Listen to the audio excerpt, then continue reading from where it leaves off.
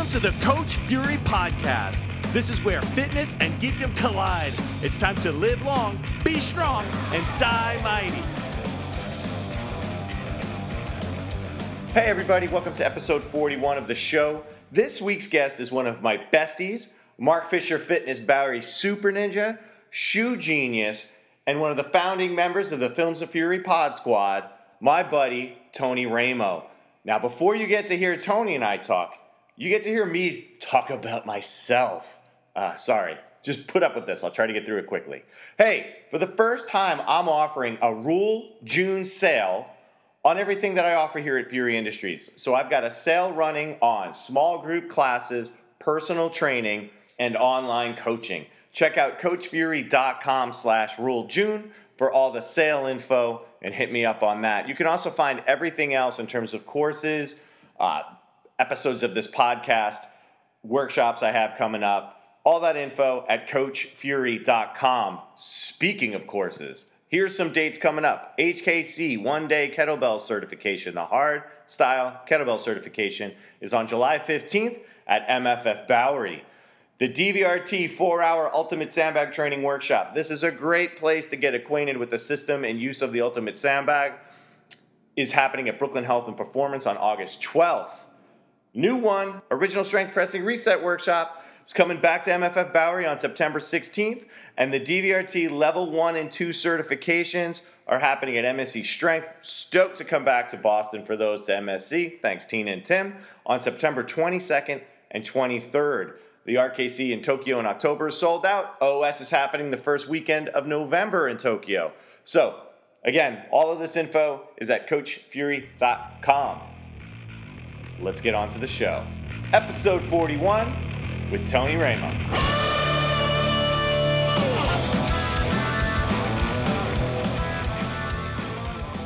Thank you for hopping on. I know it makes so much sense, but I'm fucking punk rock, fluid, dude. It just happens as it happens. I'm like Bodie and Patrick Swayze.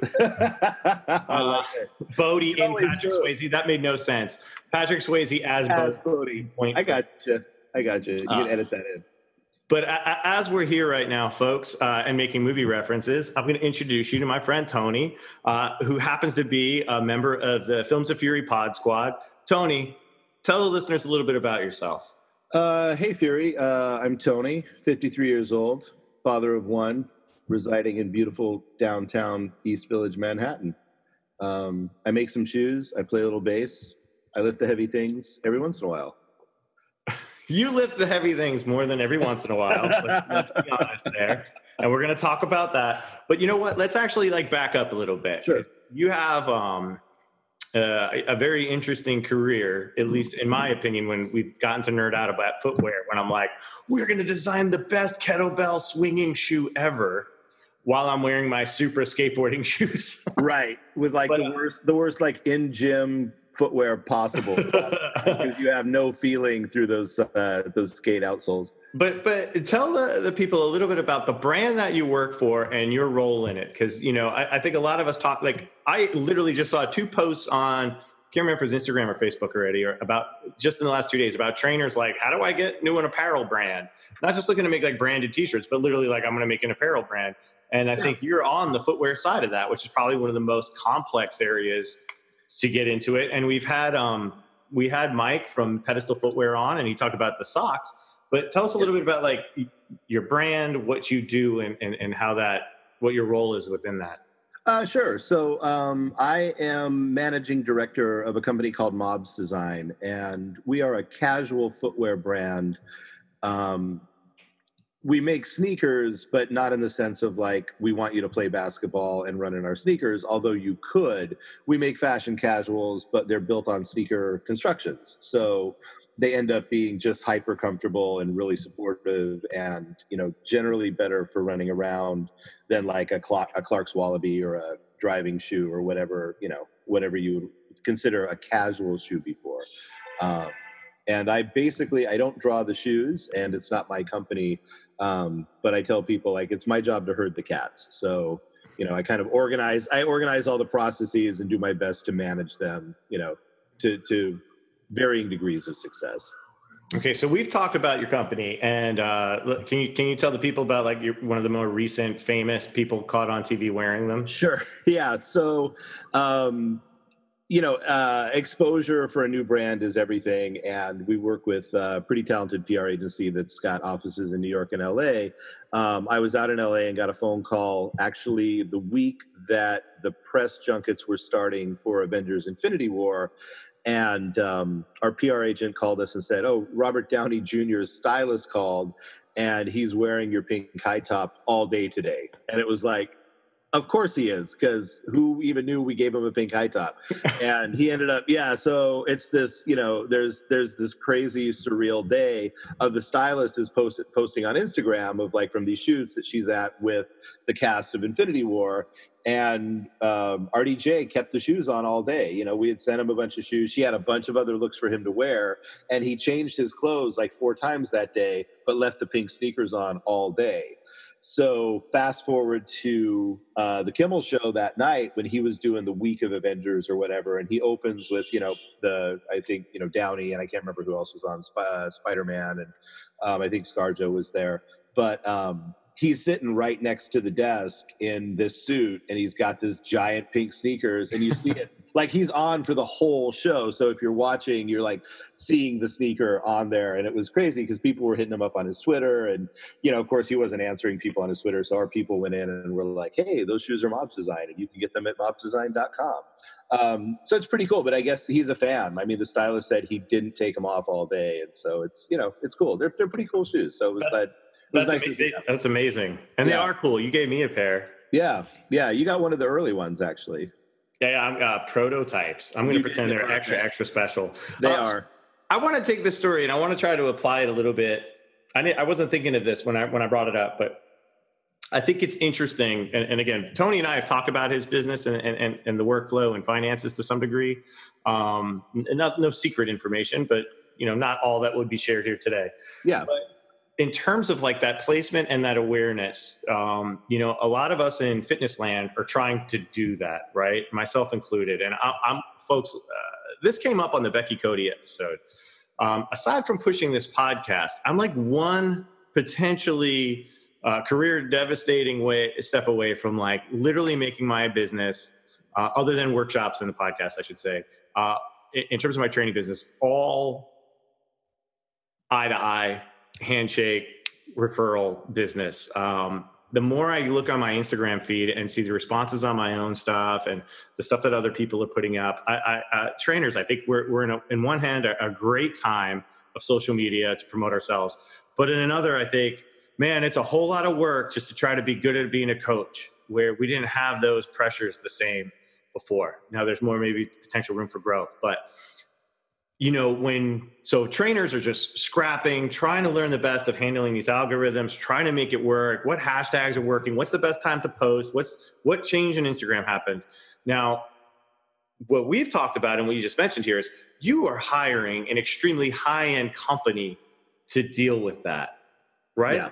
So what do you think is something that is one of the tactics they have? I'm not saying like a trade secret, but something that they might have access to that actually works on a level that we might not be able to find or figure out or make happen on our own as a trainer, or if you were coming up with your own brand without the financial backing. What's like a strategy that you see that they have access to that maybe we can't or are unaware of? I mean, I think it's kind of a cheat, right? Because specific to the people that we're hiring, a lot of what you're getting is their Rolodex, right? So as far as getting influencers in the product to post about the product, or to generate noise on Instagram or to generate noise on social media, they have, I won't talk about their roster because I probably please don't know who they are, but they have some major brands and some major people that they can reach out to, and they're powerful enough to be able to say like, okay, not only, I'll give you a perfect example. So we didn't even know that Downey was getting the shoes, right? So his stylist came into came into the showroom. She's like, oh my God, I'm working with RDJ. He's going to love this brand. Let's send him a line sheet. And he picked out some shoes. Well, he had no obligation to wear the shoes. He had no obligation to post about them once he wore them. He just basically got free shoes as sort of a consequence of his celebrity. When you step up and you start paying people, if you have the money to pay people to manage these sort of marketing assets, then it's like, okay, Robert Downey Jr., here's the thing. We'll give you these shoes. Maybe we'll throw you some cash, but then you are obligated to give us X amount of posts. You are obligated to give us X amount of exposure. You are obligated to tag us this many times. Maybe you do something else for us. So you build more of a long-term relationship. You get him to join your brand. And I think that, the part about like who we just hired doesn't apply so much. What I can tell you is the other thing I learned about in the last year is actually Instagram and Facebook advertising and targeting using the Facebook's algorithms, and how to like interfere Russia style in your potential customers' lives, right? Because that's basically how it is. And Facebook and Instagram advertising, I'm not going to pretend to really know much about it, but I can tell you what you find out when you first start down that rabbit hole is, it's know your audience. And I would say if you're a trainer, you can be a specialist. You can say like, you can literally go to Facebook, and I'm going to use just a gross example because I was playing with the algorithm when we first started the process, to say, I want like people who live in area code 1003 with an income of more than X with 2.5 children who like mayonnaise, right? It's that ridiculous. And you can get all those mayonnaise loving downtown dwelling people. And then you can say like, okay, and they'll say, okay, if you want to spit at 1 million of those people, this is what it costs. And then you get roughly 0.2% return on that. So out of that 1 million, you're going to get like no more than 2% back on that. I think that's important to note that, like the cost versus the return, because I know a lot of people. I've been talking with, I train a lot of trainers as well. So and obviously a lot of my friends are, and we have these conversations like, I am struggling to reach people at Fury Industries because it's a home setting. I don't have a storefront. I don't have a flag. You can't walk by. You literally have to almost know like a friend of a friend or a secret handshake almost in a way. I mean, I pushed on social media, but it's just not the same. And certainly Facebook in particular, the glory days of just being able to put up a post and get a wide reach is over. No. Like you have to pay for that. And it's great that you could be targeted, but the return of investment is hard. And you see a lot of people, trainers that might not have the income to invest in that, putting in a lot of money to get that 0.2% return. Yeah. And I'm also going to throw this out here. I haven't tried Yelp. And trainers, if you're out there, businesses, feel free to comment in the comment section of this post. But I have gotten the sense repeatedly from many companies that Yelp is the fucking devil. And I can't tell you how many conversations I've had with them where I'm explaining that I do not have the income to support Yelp ads, especially their older algorithm, older system when it was like $300 a month. Is that? Oh, my phone's ringing. I'm the asshole. Hold on, everybody. Go ahead.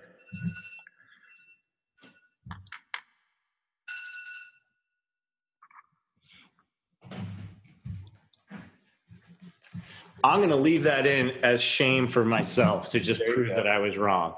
But, so I'm having this conversation with them, and I'm very polite. I'm like, look, I right now cannot spend 300 whatever bucks a month on this for the year contract. And she goes, well, how can you afford not to? Your site's excellent. She's very complimentary. And it's like, I got like 10 5-star reviews. I have pictures of all the workshops and people that I train. So like, it looks like like something. And she's like, but how can you not do? I'm like, well, she's like, we'll get you this many clicks. But I'm like, are you going to guarantee me that many signups? And what if I don't get that many signups? And she had no answer.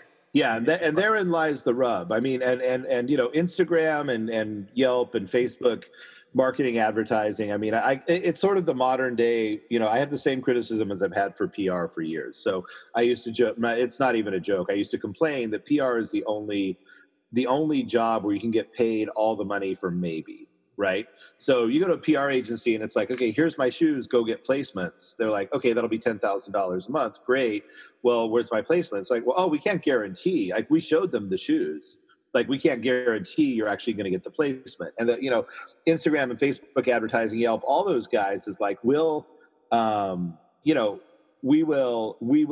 give you the exposure. We will put you in front of however many people, you buy, or however many impressions you sign up for. But again, I mean, there's no guarantee. And then what happens is the thing that you've got to go a little bit down the rabbit hole to realize that what it really is remarketing. Because what you're doing is you're building a funnel, right? So if you say, let's pretend that Fury Industries is $1 billion company. let's project and say $10 company. Okay, so you're a $10 company, and you're saying like, okay, so you go to Facebook and you're like, all right, you've gone through, and I'm telling you, you get a spreadsheet that Facebook and Oracle put together where you can kind of cross-reference all of these different kinds of customers and all these different people that you want to reach.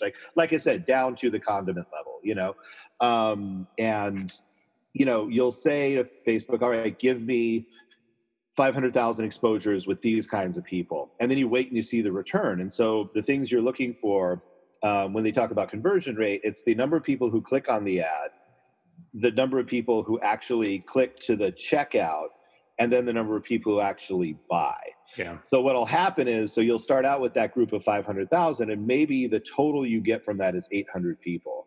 Then you look and you see those 800 people who either put something in the cart or checked out, and you look at the commonality that they have, and then you go to Facebook and you say, okay, just the common interest that these people have, I want another 500,000 just in this little limited thing. So your funnel starts out really big, it gets slightly smaller, and you go out and you basically repeat this process. And what we've been told, and unfortunately, even with the financial backing I have, what we've been told is that you can't really get that funnel built until you've sold 1,000 of the things you sell.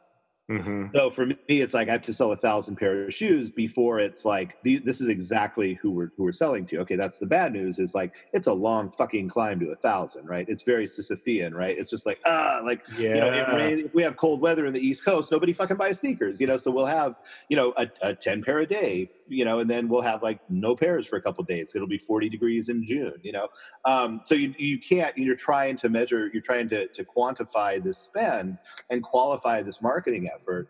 And what ultimately happens, though, the good news is that once you get that, and again, we're working, I'm very lucky in the case of Mobs because, we basically hired the best people out there to do this. They've done some other brands that everybody's heard of.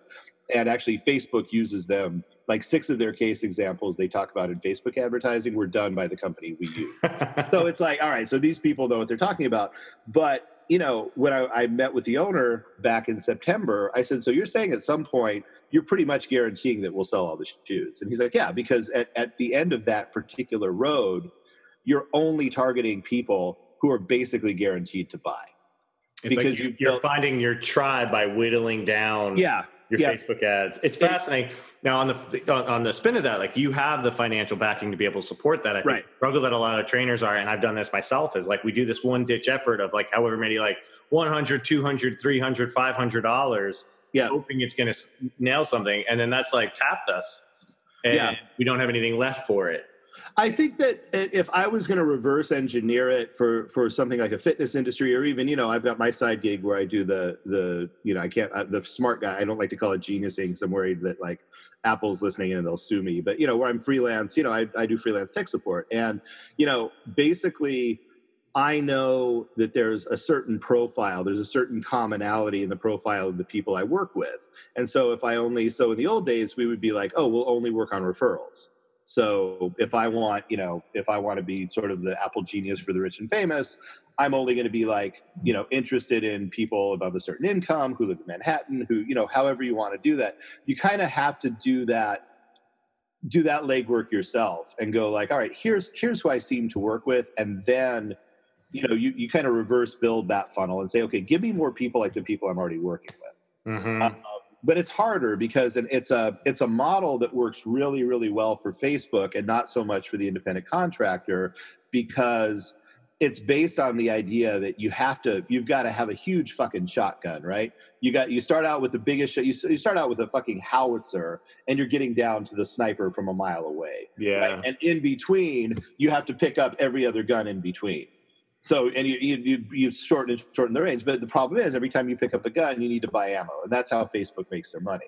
And that's why, like, one of the things that I just seeing everything, I can't help but think that if somehow we could take this power back, now I'm not talking necessarily as like the industry, the location owners. If I had if I had an outside brick and mortar space other than, you know, training from home here at Fury Industries, you know, that's a little bit different. But a lot of us as coaches are so built on our brand, the external view of our brand and that external reach versus the actual direct, you know, referral, you know, word of mouth type of thing. Right. And I'm really, for myself, struggling with where that sits, because the more I'm seeing what my neighborhood and the more I'm meeting people in the neighborhood, the more I'm getting to know my membership, small as it might be right now.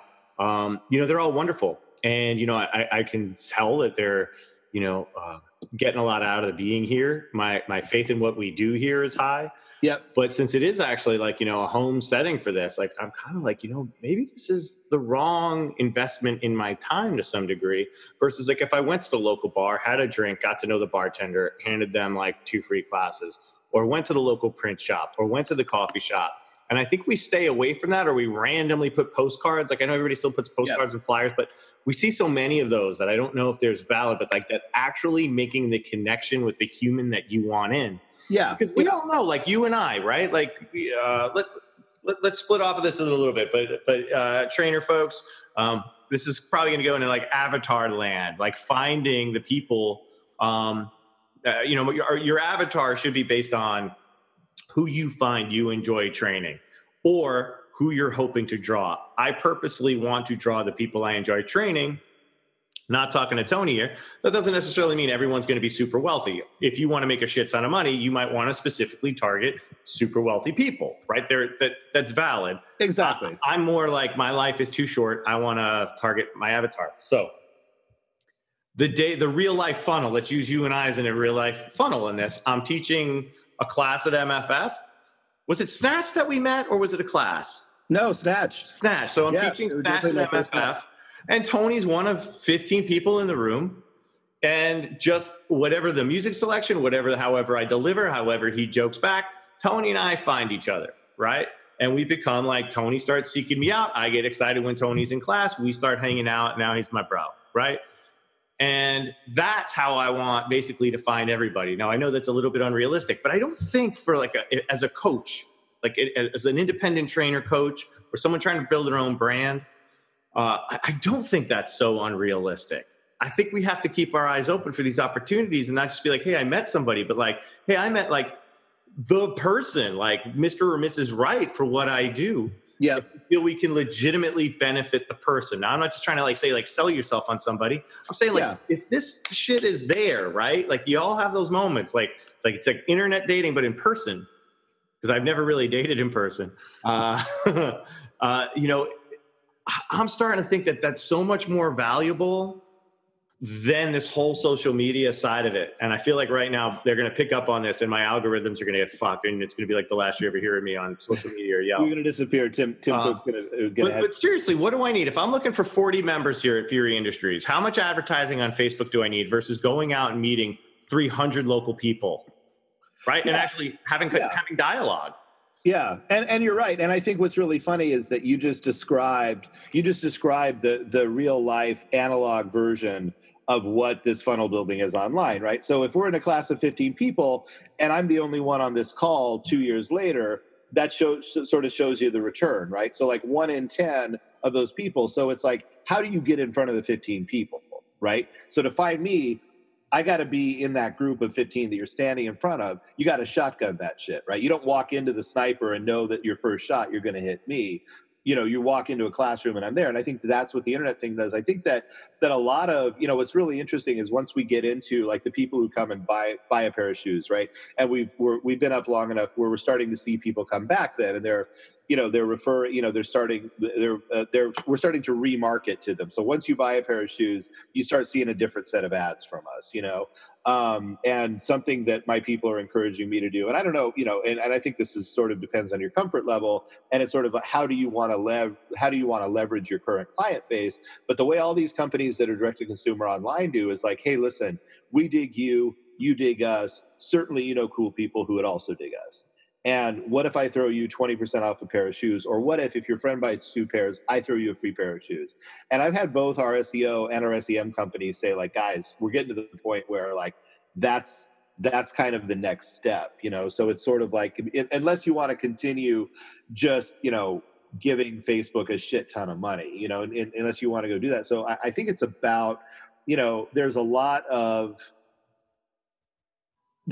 similarities between the two methodologies. And I think that for me, you know, I'm trying to sell shoes like globally, right? I'm trying to sell, you know, I'm trying to get to the point where I'm selling 100 pairs of shoes a day off my website.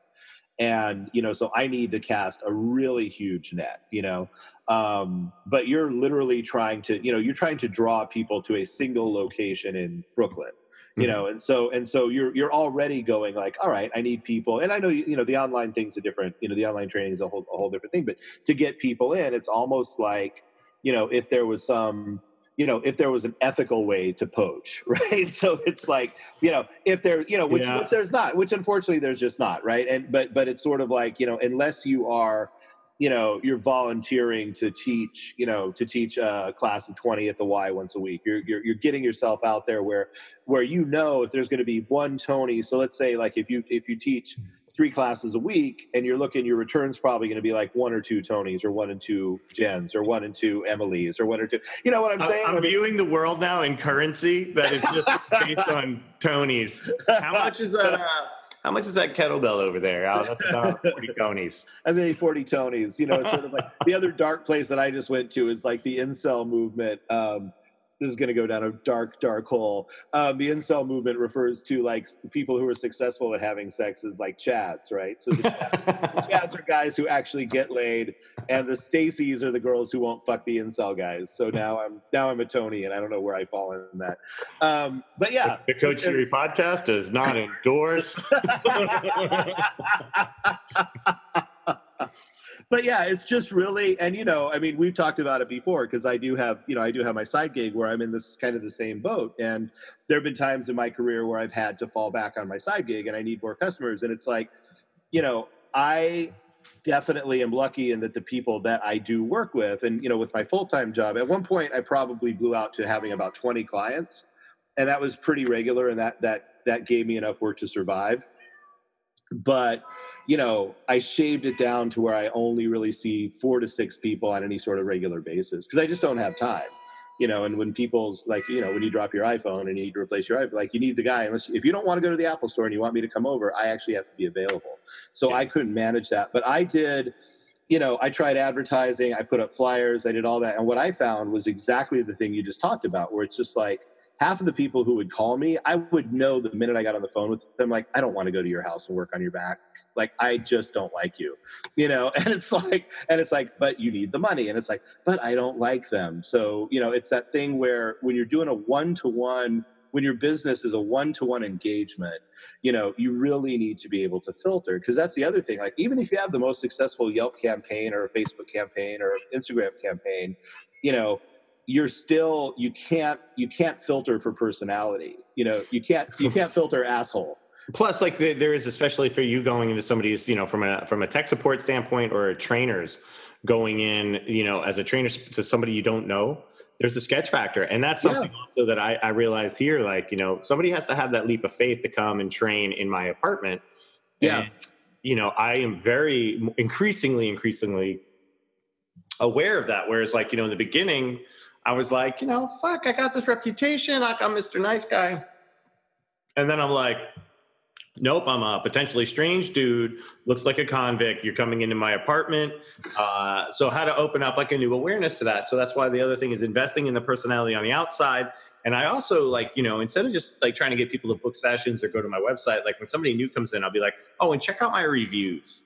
Yeah. Right. So that like there's like, you're not just taking my word of it or some potential story. Like go to my website, go through the whole thing. You'll see the group photos that I'm not bullshitting about going to Japan, that, you know, I have this many, whatever reviews, and you can get a sense of it.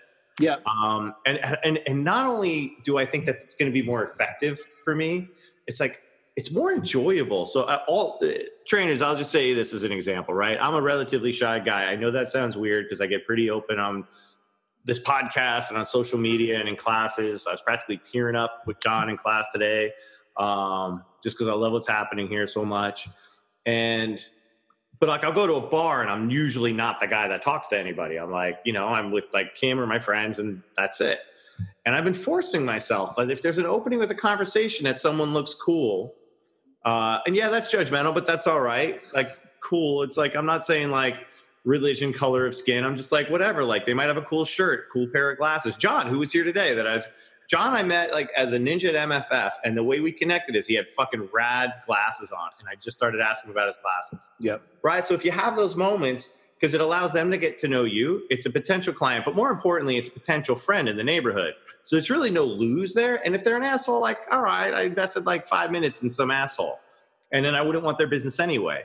So taking those bolder steps though, because for me to like, I'll have that thing like, oh, those are really cool sneakers. That's a cool Star Wars shirt. You know, yeah. I don't know if you can bring on this podcast, by the way. I'm looking at the levels, but I'm like, it's a really cool Star Wars shirt. I should say something. Yeah. Well, that's really fucking weird if this guy says something, but it's like, no, we're having drinks. I'm going to say something. And like, literally made a couple of good friends, you know, the other night at this bar, Seawitch down the block. And I want to get to know the businesses too, because I think we all do struggle to bring in business. Yeah. So yes, I agree about that sort of big blast approach and then having to sniper it down. But I also think that big blast approach could be like, you know, I guess it's kind of like dating. Like you approach 20 people and you're going to find one that you can hang out with for a while, right. long term, as opposed to being in the room of 20 people and hoping for the best. Because that's just a situation I'm not in. And social media is so distant that, you know, I could pay for advertising. And I'm very grateful, trainer friends, I'm very grateful when you like my posts, but I think we all see that most of the people that like our stuff aren't our clients, they're our peers. Yeah. We are not going to make money off of them on the norm. Now, I am in a rare situation, very grateful for it, that like I teach courses and do online coaching, and a lot of my members, the Fury crew, happen to be trainers. So for me, that's valid, but I'm still not always rarely targeting specifically for trainers. I'm like trying to find something that like Tony's of the world can appreciate as well. But trainers, I would say, think about that in your material. Like, who's it for? And is it a paying client, or is it some sort of just reputation amongst your peers? Because unless you're teaching workshops, or hope to, and I think we all hope to, but folks, like, there's money in those hills, and then there's not money in those hills. You could be way better served having just a very busy session week and getting to the point where you can elevate your day rate, your hourly rate. So it's just something to think about. It's come up on this podcast again, and I'm forgetting somebody. Oh, I hope she doesn't mind I bring this up. Zoe from the tier program at MFF. Go over at Catalyst now. She reached out to me. I wrote a blog how like lately I've seen a lot of sort of condescending trainer to trainer posts in the form of education, like basically like, hey, you asshole trainers, you're assholes if you're doing this because this is what we should be doing, versus like, hey, this thing might help you. And she was like, how do you, create content with that in mind? I'm like, well, like I said, Zoe, I basically write with two things in mind. I write as if I'm writing to a friend, and I'm writing with the intent to help. I'm never really writing in the intent to sell myself, other than like clear marketing advertising forms. Like, I want you to train with me. But like, I'm never putting someone down for the sake of like, hey, you're fucking this tip up, you should be doing this. I just think like we get caught on that. And I guess people dig that, and that's fine. That'll be like their avatar type of client. Maybe it's more cynical, maybe it's more bitchy, but it was very interesting when Zoe asked me that question, because I never really thought of it that way. Like, I'm writing to a friend, and how can I help them? Whether they're a trainer or an enthusiast. And I think, one of the pieces of feedback I've been getting a lot more since this podcast, because people now, on a blog or a video, people get a small little snippet of who you are. They start to understand your voice, and they come into a workshop, they meet you, whatever. And it's like, oh, now they kind of really know who I am to some degree, because they've heard the voice and spent, I apologize, hours listening to me talk at this point. And they realize like it's the same dude, right? Like, I'm not putting on my like presenter pants. I'm just not wearing tights. So I guess I am putting on presenter pants. But it's that one thing, whereas I think a lot of us put up a front for social media. And then if we're not being ourselves, how are we like approaching an avatar? Like how are we going to try to find our ideal client if we're not being true to ourselves? Because what are they buying into? Because either on the client facing side, they have to buy into you for who you are and what you can do. I'll always believe that. You might not be the best trainer, but if you have a great personality and they're still getting results, they're going to want to work with you versus the dude or woman that has all the fucking degrees and the elite level bench press. They're going to want to work with you. Yeah, I think it comes, I mean, I can look at it Yeah, specifically, I mean, I can tell you, what works for me, as a provider, and then also what works for me as a client, as a guy who trains, and it's just, what the one thing, and I'm also guilty of this too, when you're communicating, whether it's peer-based communication or client-facing communication, it's not about just showing up and telling everybody how much you know, right? I mean, your knowledge has to be in service of your client's goal. Or the person you're trying to help. If you're going to write a blog, like there's a lot of stuff, and the tech world's the same way, and to some extent, what I do with shoes is the same way. And I am the king of, like, I know a lot of shit, and I am the first to tell you. I like to tell you how much I know, but there is a time and a place, that's not very often where that's appropriate. And what it has to be is, particularly client facing, it's like, the difference between a good trainer, I'll go all the way. The difference between a bad trainer, a good trainer, and a great trainer. And I've had a lot of bad trainers. Before my MFF experience, like I would show up for personal training I've been to every gym. I've been a member of all the really expensive known gyms in New York, and I've trained with all those, those kinds of trainers. And it's like, I've gotten hurt. Like I've literally, when I was really, really big, and I'd say, hey, I can't do those box steps today. I can't do, and next thing I know, I'm like stepping up on boxes, and then I'm hurt for 3 days. Or, the cliche of like, you show up and your trainer is like really, really hot and she's 27, but she's on her phone the entire time, so it's like, oh, so you're going to lead with like, I should be lucky to be here with you. And it's sort of like, you're not, a bad trainer just doesn't show up. And then a good trainer shows up, and, there's an awareness there, and there's definitely like, oh, all right, this person's here to work with me. But there's still something that's not quite there. And that's that, like, they're in the room, but they're not really paying attention. They're like, oh, well, you're there, you're looking at me and you're talking to me, but clearly you're thinking about, like, you haven't eaten and you're going to have lunch later, or you're going to, that girl that you banged or didn't bang the night before, or your boss is on you or whatever. It's apparent if you're paying attention that somebody's not paying attention to you. Because you know what? I'm not getting cues. I'm not getting, you're not looking at my form. You're not saying, you're not asking me if that's too heavy, and a great trainer, like it's full, like it's a full engagement. And it's not an engagement around, it's not necessarily, hey, how was your weekend? What are you going to do? Let's play name game. It's like, how does that feel? Oh, you could probably lift more, huh? Oh, maybe it's this little cue, and it's those things where, a great trainer, like even if I'm working with them a lot, every time I show up, I feel like I get a cue, or I feel like I'm getting, and I think that's something that if you're that person and you're that sort of fitness professional, you need to be able to express that on the front end. You can't just be like, look how jacked I am and look at all my certs, and I think there's a lot of in your business, what I see is, look how jacked I am and look at all my certs. And then, as a non-fitness geek, like I'm geeky about a lot of stuff, as you know, but I'm not in your business, but when I listen to some of your podcasts, or I listen, or I look online, or I'm listening to, somebody's on Tim Ferriss or Joe Rogan, or he gets those, those guys tend to be like, oh, it's really like, let us tell you how right we are and how wrong everybody else is. And I think that, like, and that really as a potential client, that just like, if you could have the best, you could have the magic fitness pill, but if I get the idea that you're just here to tell me about how much better you are than everybody else, I'm going to be put off. And I think that that's the difference between good trainers. And I'm sure they're all good trainers and great trainers, is like, you got to make it about your client, and you have to find a way to communicate that. So the bottom line of that story is I showed up as the 26-year-old girl on my phone the whole time, right? That was basically you, yeah. Yeah, I didn't want to name names. Your friend. It's interesting. You mentioned Joe Rogan, and I'm forgetting the name of the person who I was listening to today, but he wrote a book about living with the Navy SEAL. Goggins is the last name. I'm forgetting his first name. And I've heard him on the show, and he's an inspiring dude, just in terms of, he's got the mental prowess to like put himself through a ton of things, like, ultra marathons without really training, where he's basically destroys his body in the process. Right. And on one hand, it's like, yeah, that's fucking motivating, the power of the mind. But then when they start talking about actual training and how they're falling apart about it, it does put out this, like, just go and do it. Like, that go, they were talking about like as many burpees as you can in 10 minutes.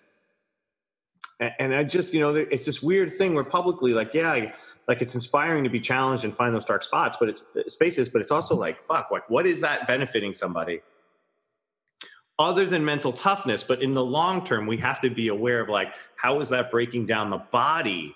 Yeah. Long term. Like, folks, it's like, it's the other end of like the dieting. That's like the extreme level of training on the other end of being, going into eating disorders to lose weight.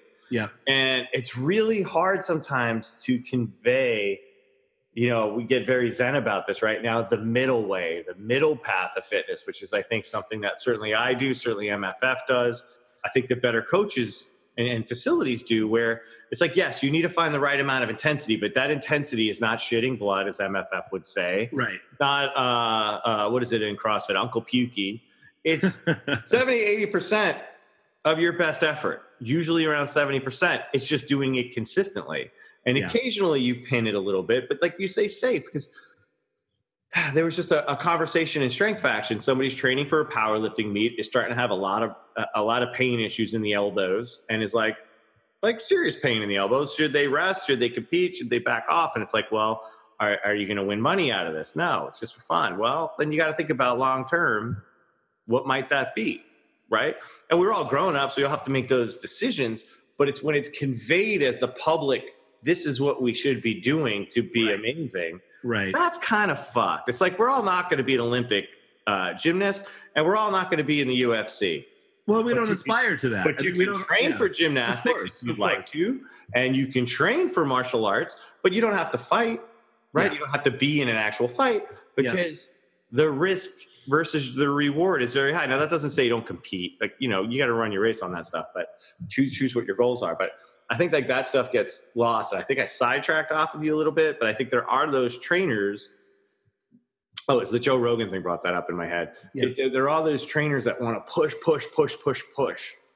And yes, we should be pushing clients to a degree, but it's got to be to the right degree. And that's part of the skill of being a coach is I am looking at you, and I am looking at your form, and I am looking at like how your face is exerting. I'm looking at how your neck is tensing up. I'm looking how form, whatever that is, I'm deciding like, all right, we're about to cross that edge where you're about to go into 90% of your effort, or fatigue is about to kick, and this next rep is going to get real fucking ugly and risky. Yeah. And a lot of people just say, just go again. I had an old, not that he's an old guy, but I had a former client of mine I haven't seen in a few years that moved to Texas.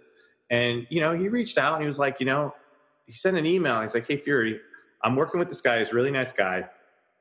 He's a kettlebell dude. I think he said RKC guy, former RKC guy. And he likes to train high reps into failure. And that's like, it's like, why? And I know he's got an injury. Oh, shit, I shouldn't have named him. I'm going to edit that out. Yeah, I'll edit that out. I have this guy. Go back. Take two. So I have this guy, and he's got an injury history. And knowing that history, high rep and failure, what the fuck are you thinking? Yeah.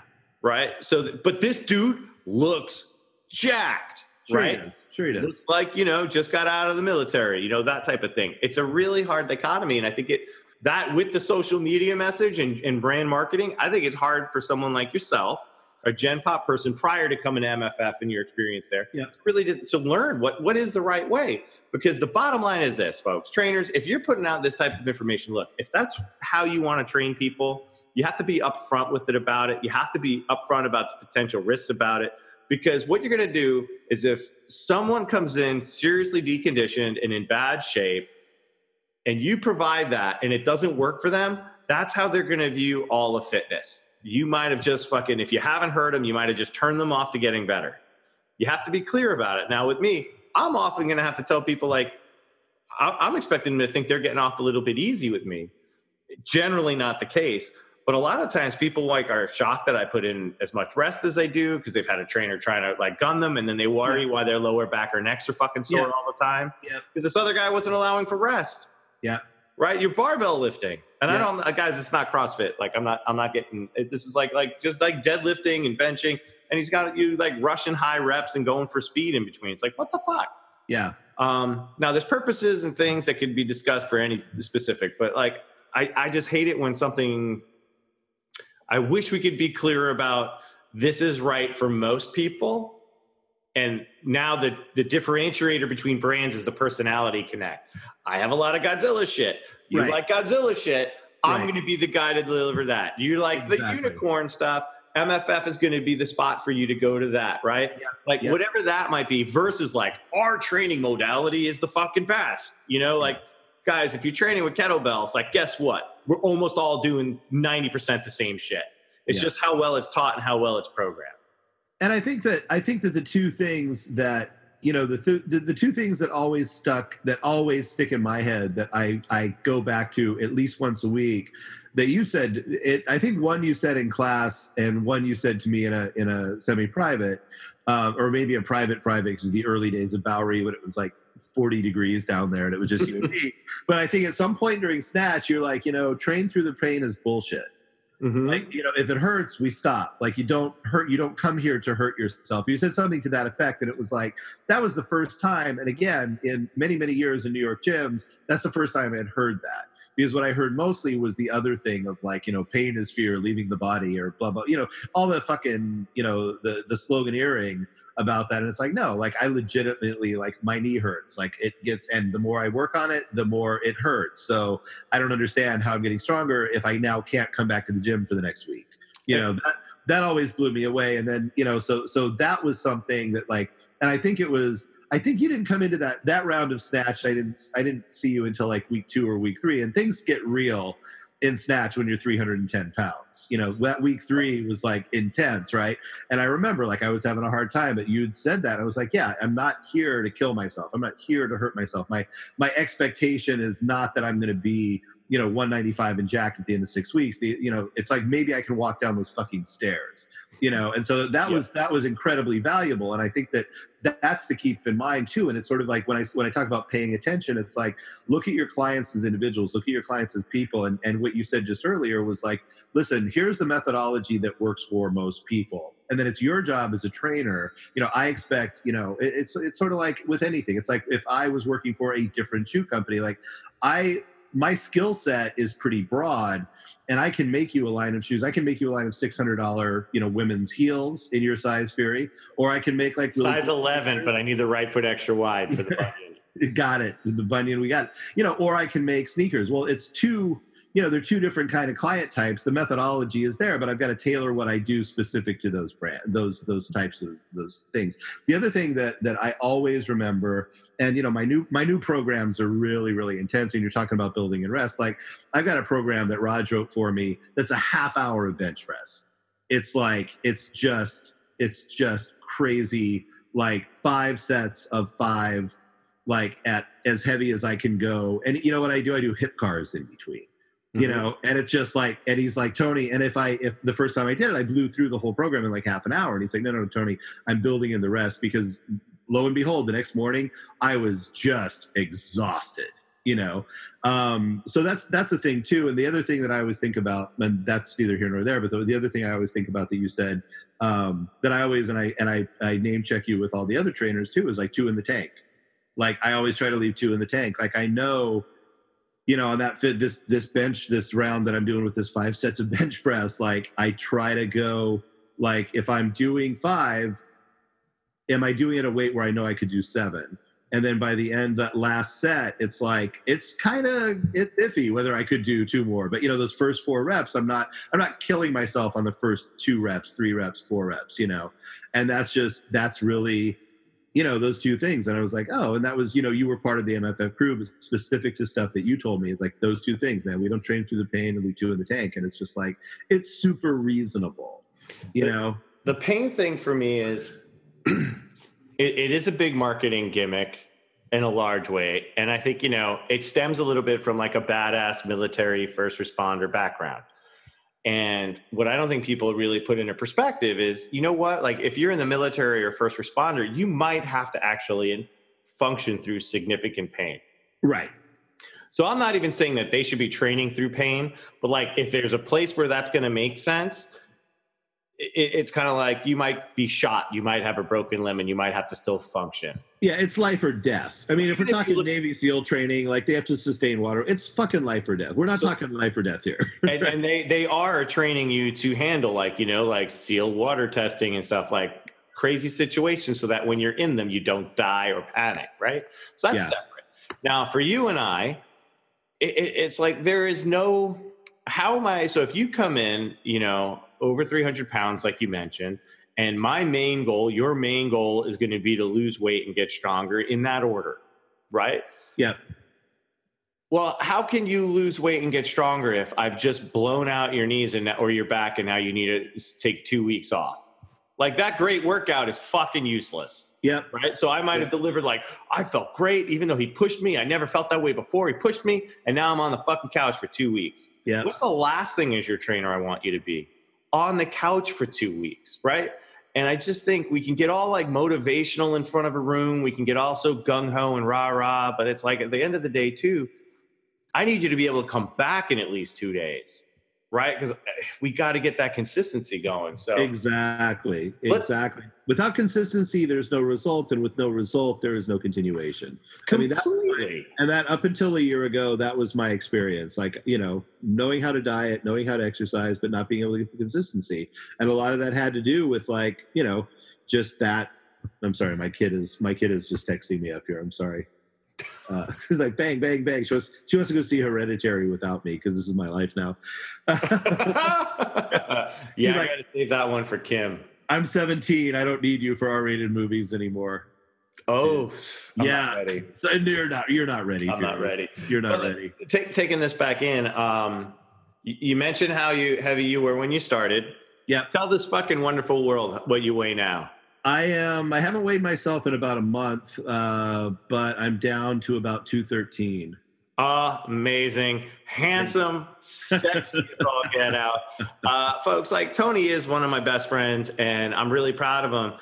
You know, we saw this, we were going through a hard time when I left MFF and, you know, to leave you in the hands of Raj and the crew. And then I didn't see you for a bit while we were both dealing with a lot of our own sort of, me being out on my own trying to build business, you dealing with some other stuff. And when I finally got to see you a few months later, man, the impact had already been made. And now, you know, Tony's like a new guy. And, you know, he just mentioned his daughter, like, folks, like, here's the thing, right? Now, I want Tony to get healthy for himself, and he did. But you know what's more important than that? His daughter. Right. Yeah, so when you're talking about crushing workouts and shit and training through the pain, like tell that to his fucking daughter when you hurt them, when you hurt somebody's mom or you hurt somebody's dad. Right. Like, and accidents will happen. But when you're an asshole, potentially an asshole, think about that. And all right, I just did what I did in my condescending talking to coaches. Folks, when you program or you're coaching and motivating, right? Really put it into the perspective of the person and not just the person in the room and delivering an quote unquote experience for them in the room to prove your worth. Think about they have to go back home to whatever their family is. They have to go back to their job. They have to be there to represent for their kids, for their spouses, their partners, their lovers, whatever. Just put that in perspective when you're wondering if we should go 40 pounds heavier this day for no random ass reason. And like, I think today might be the day to go 40 pounds heavier. Just remember that stuff because it's easy to get lost in an hour. Like I got, you know, like I want to deliver this session for Tony in the hour. And I think if we put this extra weight on, I think he's got it. I feel pretty good. Might not get it though, but I think he's going to be good. You know, his back has a history of sometimes acting up, but like, I think he's got it because he's doing you know what? Yeah. Maybe lay off. And maybe wondering if that's more worth it for you than it is for him.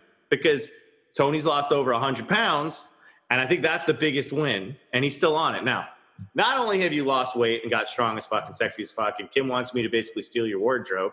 That's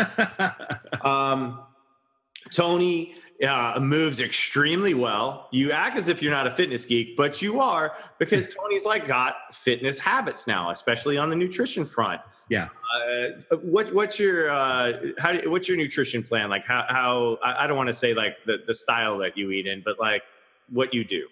I do a lot of stuff. I mean, if you want to talk nutrition, nutrition in general, I started intermittent fasting back in September and I do a 16-8. So for those, you fitness people probably all know what that is. But if you don't, basically I eat from 1 o'clock in the afternoon until 9 o'clock at night. And I don't eat, until the following day.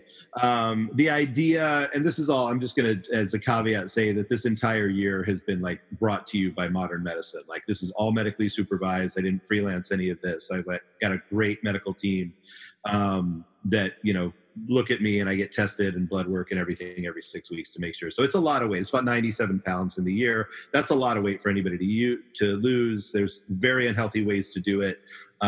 So, we're not doctors, but I'll tell you what I did. And you don't have to give the reasons for it, but I just want to say, folks, like, Tony had like serious health issues that needed to medically be addressed with this.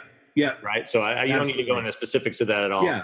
But I don't want to. It's not like you just hired like a diet doc. Like this was like This was it's really as simple as, like, I had a DVT in over Thanksgiving of 2017, so 2014, at my girlfriend's parents' house for Thanksgiving. Think I'm having a heart attack, wind up in the emergency room in the hospital for 3 days. That led to like a whole bunch of testing. I got diagnosed with some bad stuff.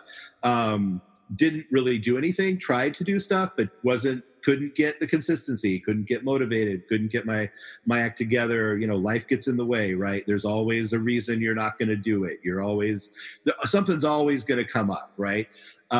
Did that until about a little over a year ago. I walked into my doctor's office, had some blood work done for the first time in a couple of years. And, this is no hyperbole. He basically said, Tony, you're going to turn 52. You'll be dead by 55.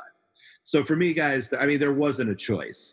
It was not a choice. But, so essentially what's worked for me, and I encourage you to like look at the science. I mean, people talk about keto diets, and I guarantee you, if you're not under medical supervision being treated for epilepsy or some of these other obesity-related things, and you're just like getting keto off the internet, you're not really doing keto. But essentially what they're encouraging now for best results is a zero starch diet, which some people identify as keto. It means that I can eat any protein, I can eat any fat, I can eat only leafy greens and crucifers.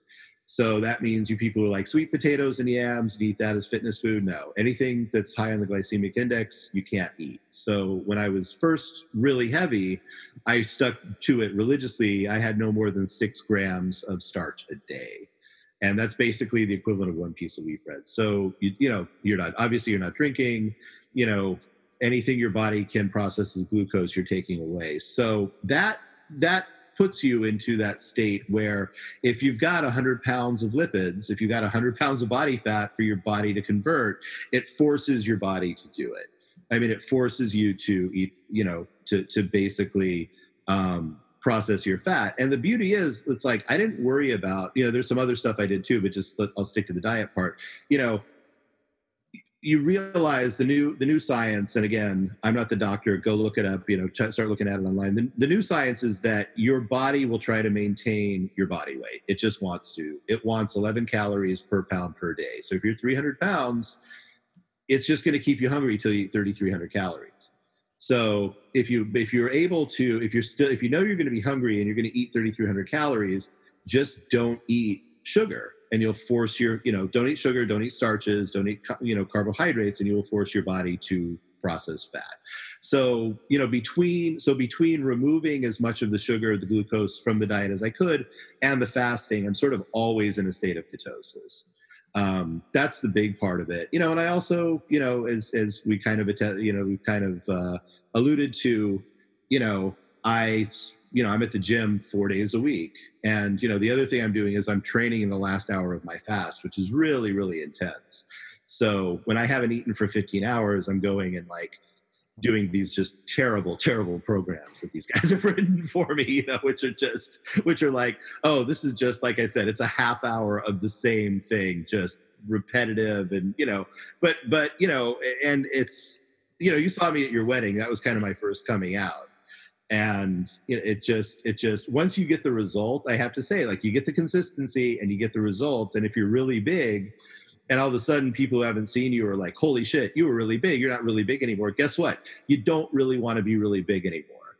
And it's much easier, and even now, the programs I have now, I'm like, no, I want like told Wheels. Wheels has been on the show. I don't know if Raj has been on the show, but yeah, we're in talks to get Raj. Yeah, Raj Law is the guy who took my spot when I left MFF, and I've said this a million times, and to his face, there couldn't have been a better pick to sort of swap into my spot than Raj. So for some of the nearest and dearest, many of which are on the pod squad, I'm very happy that Raj is the guy that they've connected with since I left MFF. No, it was a nice transition. Yeah. That's a good shout out to him. But, and again, it comes down to that paying attention. And, I told them, at the point when I started losing weight, they were just giving me, I think there's probably a general sort of boilerplate strength training program at MFF that they give you, and I remember asking Wheels, like, I was getting kind of bored with it. And I said, well, what is this? And I was saying, oh, we're training you for strength. And meanwhile, I was losing 6 or 7 pounds a week. So like my stomach was going, I've lost like 17, almost 18 inches down on my waist. Mm-hmm. But at that point, when I was like 6, 8 down, I'm like, okay, but I still got these like scrawny little arms and these man tits. Like, I want size. Like, I want those fucking dinner plates, man. I want, and so the next program, like, here it comes. And then it's like, it got really tailored, and it's just, it was much easier. And when I think of like, well, what was different? Because like I said, I spent years in fashion, so I had to look good and I had to go to the gym and I had to, there was definitely focus on my appearance in those years, but nothing ever stuck, and I'd have to crash diet, or I'd do, you talk about my daughter, like during this period, she actually told somebody, like, I've seen my dad do this before and he's just going to go back. He's just going to go back to how it was. No, she told somebody that. And, it's just because he's been on every diet and he's been at all these gyms. And, this was about 2 months into the process. And I was, I also am kind of a what do they call that? Fanatic about the meditation too. We won't go into that. And, she was just like, yeah, he's always in a good mood and he's always happy. I don't think it's going to last, because it never does. And it's just the fact that, I can talk to my particular, fitness professionals, I ask and I receive, and there's nothing better than that feeling, like, I'm known and I'm understood, and I'm going to get, I'm going to get what I want. I'm going to get what I need. And then you do. And then all of a sudden it's like, holy shit, like I'm smaller, but I still have to wear an extra large shirt because I'm so fucking jacked, that's kind of amazing. It's like, yeah, okay, this is, or I wear a large and I look like a bartender at Splash circa 1994.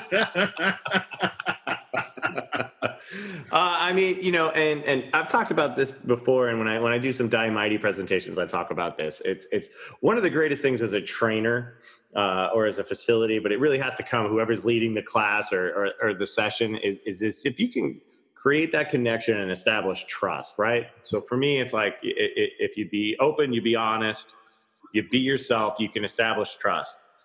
And that allows not only, again, with that, we have to listen. That allows us to hear what you're saying, but also allow you to trust that we're going to provide you the educated way to get your goal. And sometimes that's a long-term thing. Like, okay, so you want to do nothing, like 5x5 bench pressing, but we're going to have to, that's going to be maybe like 2 months down the road. We're going to focus on these things to build that foundation up. And, one of the great things at MFF is you've allowed us the trust to do that, and I think that sometimes is lost versus like sometimes clients come in and they just want to be, I want to do this, this, and this. And I'm like, that's not really going to be great for you right now. Like a snatch test with limited shoulder mobility. I can't do that for you because it's going to rip your arm off. And I don't want you to even find another trainer that'll do that, but I'm sure you can, but it's not going to be me. Versus like, well, hey, I can't tell you when your shoulder's going to fit, but let's work on these things we can do and work on the mobility, and hopefully we'll get there. And I think there is that difference versus like a lot of times we get nervous. So like, I need to deliver. Yeah. Well, and I think the safest, smartest bet. Yeah. I wonder for you, Fury, too, if there's not a tendency to, if the default isn't to try to have just something that works for everybody. I mean, I think that I know a lot of people who I classify myself included as lazy, clever people, right? And so it's like, oh, I know this thing that works. Like, if it's easier, if I got 10 people who are coming, and like, say, best case scenario, you get really fucking busy, right? And you're having to write all these custom programs. And we always think of, I've had different opportunities to work with people in business much more talented than I who are always like, no, you have to always plan to the biggest scale that you could possibly manage. So, it's not like right now I have 4 clients, but like, what about like if next week I have 40 clients? Now the default is going to be like, oh, I can write one program that's going to be kind of that will fit all of them, versus what seems to me like what I think we're talking about and what I keep saying seems to work is like, MFF is kind of a boutique and it's got to be custom. So how challenging is it for you? Like, we're talking about, okay, trainers pay attention, this and that, the other. How hard is it for you to not fall into that trap? It's it's a yes and it's a no situation. So let's look at MFF for a moment. Like most programs, as most facilities, I shouldn't just say MFF, are going to be fairly templated based on like any movement, issues somebody might have, like knee, shoulder, back, whatever, right? Because we need to learn the foundational movement. So if you're new to the gym, you're going to have some form of a kettlebell deadlift, a goblet squat, planks, some sort of a push-up as we build towards that, right? So when we're starting out, the big rocks are going to be the same because we have to build that foundation, right? And I use this analogy sometimes because I actually saw this at MFF. When I first started MFF, there was a construction site on 40th across from Port Authority, and it felt like for 8 months they were building the foundation. Right? Like nothing was happening. It felt like nothing was happening. All of a sudden I came to work one day and there was 6 floors. You have to invest the time in the foundation. Now you build that foundation. For example, John was here this morning, had never done one-arm swings, has a great deadlift and two-handed swing from MFF. Quite frankly, I don't know how he missed classes with one-arm swings. One-arm swings, some people really struggle with at first. John had a great foundation, knows how to hinge, knows how to be explosive, knows how to find his float. So just adding a slightly different stimulus is great. Picked it up, no problem. So the base programs are somewhat similar, minus like, movement issues or health things, right? When we move forward, some of my online programs are similar because I have the things that I think work, and a lot of the people that came on the same point, but sometimes they're very specific to what that person wants to work in, like Raj's bench press. Like somebody, Megatron, who's been on the podcast, she really wanted to work on loaded pistols in her pull-ups. And one of her programs was like with low volume, low reps, ultimately at the end of the session, mildly high volume. That was the majority of her day. There was other stuff in there, but it was like do a couple pistols, do a couple of pull-ups, do something else in between, then go back, right? But what I'm doing is I'm monitoring the fatigue and the rep schemes, and I'm allowing for rest and putting other things in the middle, and then I'm adjusting for when, because pull-ups are one of those things where like it's hard to stay fresh throughout a day, like they decline instead of getting better.